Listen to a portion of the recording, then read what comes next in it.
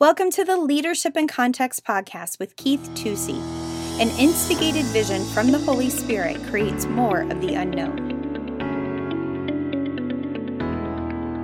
Hi, this is Keith Tusey, and welcome to Leadership in Context.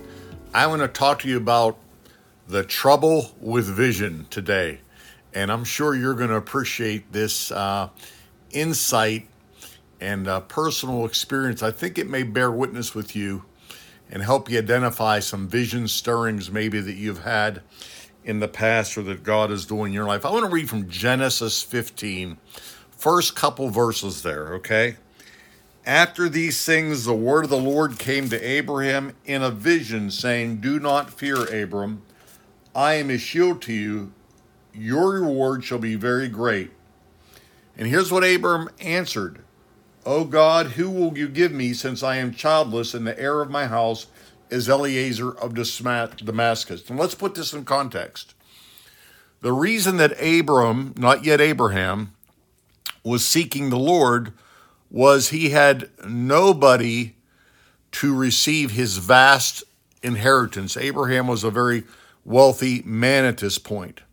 So when the vision of the Lord comes to him and shows him something, the angel of the Lord responds by saying, do not fear. Let me say this to you. A really instigated vision by the Holy Spirit is one that will cause you to have to resist fear, because this kind of vision creates more of the unknown. See, when we think of vision, we think of things being clarified. And I'll separate vision into two categories. Inspired vision that comes from the outside.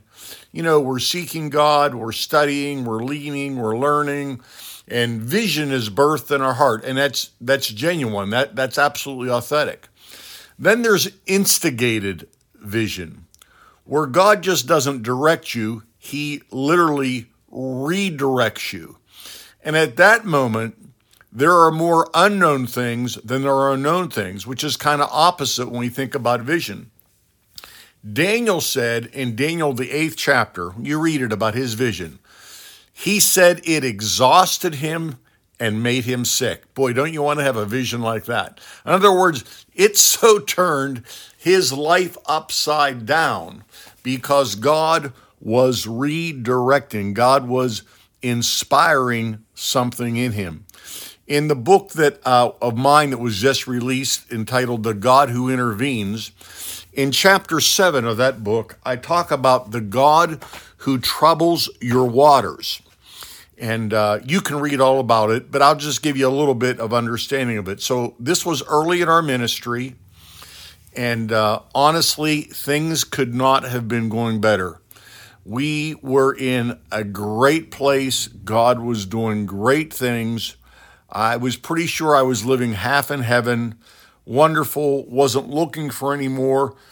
And I had an encounter with the Lord that was totally redirecting me.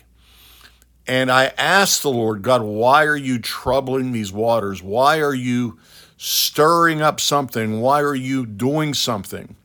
Now, inspired vision, that which comes from the inside of you, okay? Again, that brings clarity. It brings focus. But instigated vision is something that sometimes you've really got to hang on to because you're not going to know how it works until you get around the corner, as is the case with Abraham right here, or Abram as it were.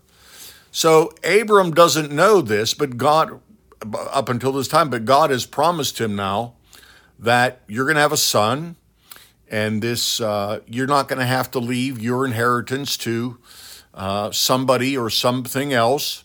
So this vision is what sustains Abraham years later when he's got to put Isaac on the altar. I want you to think about that. God planted a vision in him years before, redirecting him, supernaturally invading his life, so that when Abram got to that point, when Abraham now gets to that point of having to put Isaac on the altar, because that vision has so redirected him, he was able to build on that.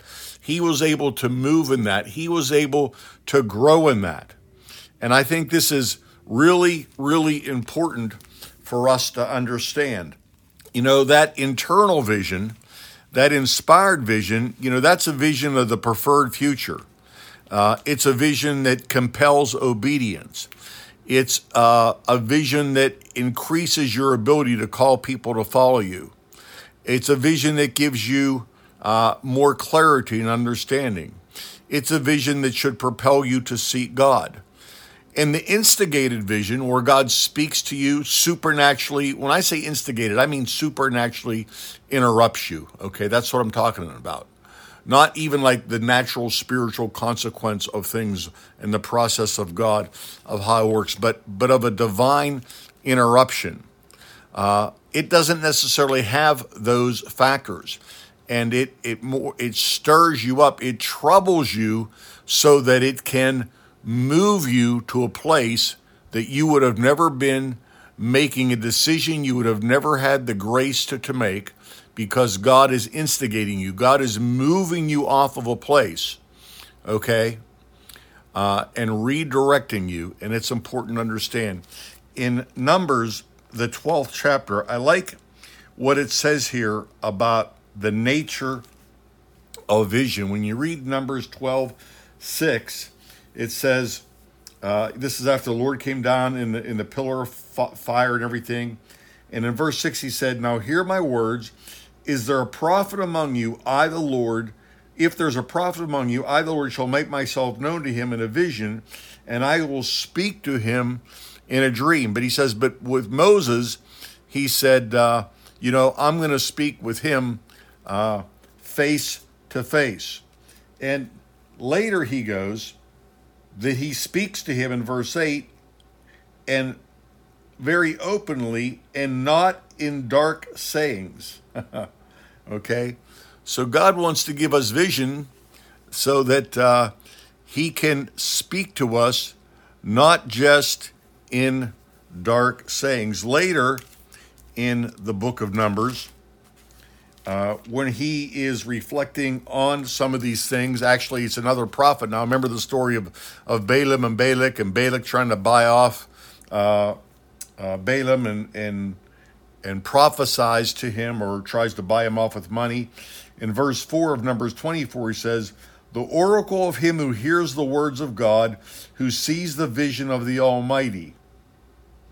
So the vision is designed to hear the words of the Lord, okay? So vision and hearing and vision always go together. I mean, it's show and tell when the Lord is working, amen? Now, I like what verse 16 says here. Listen to this, of this same chapter, Numbers 24. "The oracle of him who hears the words of God and knows the knowledge of the Most High, who sees the vision of the Almighty." The knowledge of the Most High. When God instigates a vision, not just an inspired vision, but the instigated vision, the vision where God interrupts you, it's not just about direction. It's about God revealing who he is. When God gave Abram that vision, it wasn't just so that Abram would have somebody to give his inheritance to. It was God revealing himself, that God was looking for a father in the earth. He was looking for the head of a tribe, that God wanted to make a covenant with somebody. God was revealing himself. And so one of the ways that, vision can be tested and vision can be embraced is that God wants to reveal not just a what. Hear me here. God doesn't want just to reveal a what. He wants to reveal a who, and the who is him. In other words, there shouldn't just be detail with the vision. There should be a seeking to understand who God is. And when I went through that time in my life, in chapter 7, the God who troubles the waters, I began to understand not just what God wanted to do, but I began to understand in a greater way, after being in ministry for several years, of who God was. And that impartation at that time was probably the key thing that throughout the years has enabled me, I guess what somebody would say from the outside looks like a risk taker, but from inside, it was a reasonable response to the Holy Spirit, because I didn't just know what God was doing. I understood who he was and how we gave him glory.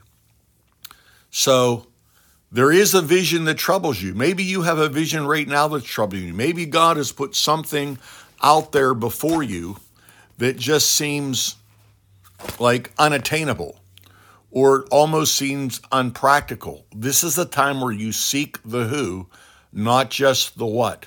Daniel got sick, but he got revived.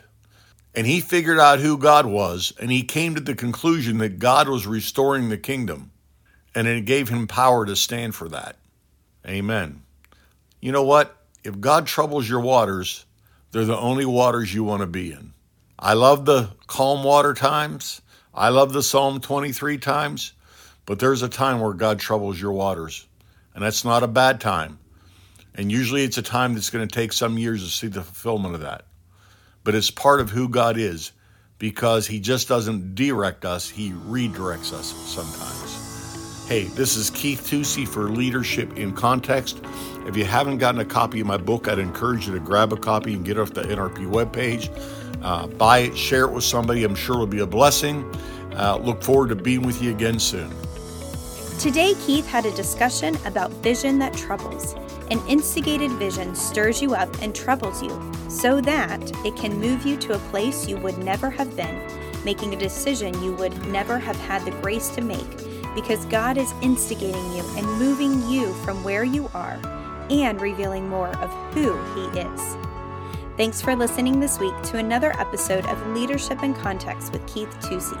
Join us next week as Keith continues to put leadership truths in the context of the local church. As always, subscribe, like, rate, and share our podcast. For show notes or to ask Keith a question, email podcast@nrpastors.com. If you would like more information, you can check out our website, find us on Facebook, or follow us on Instagram @nrpastors. See you next week.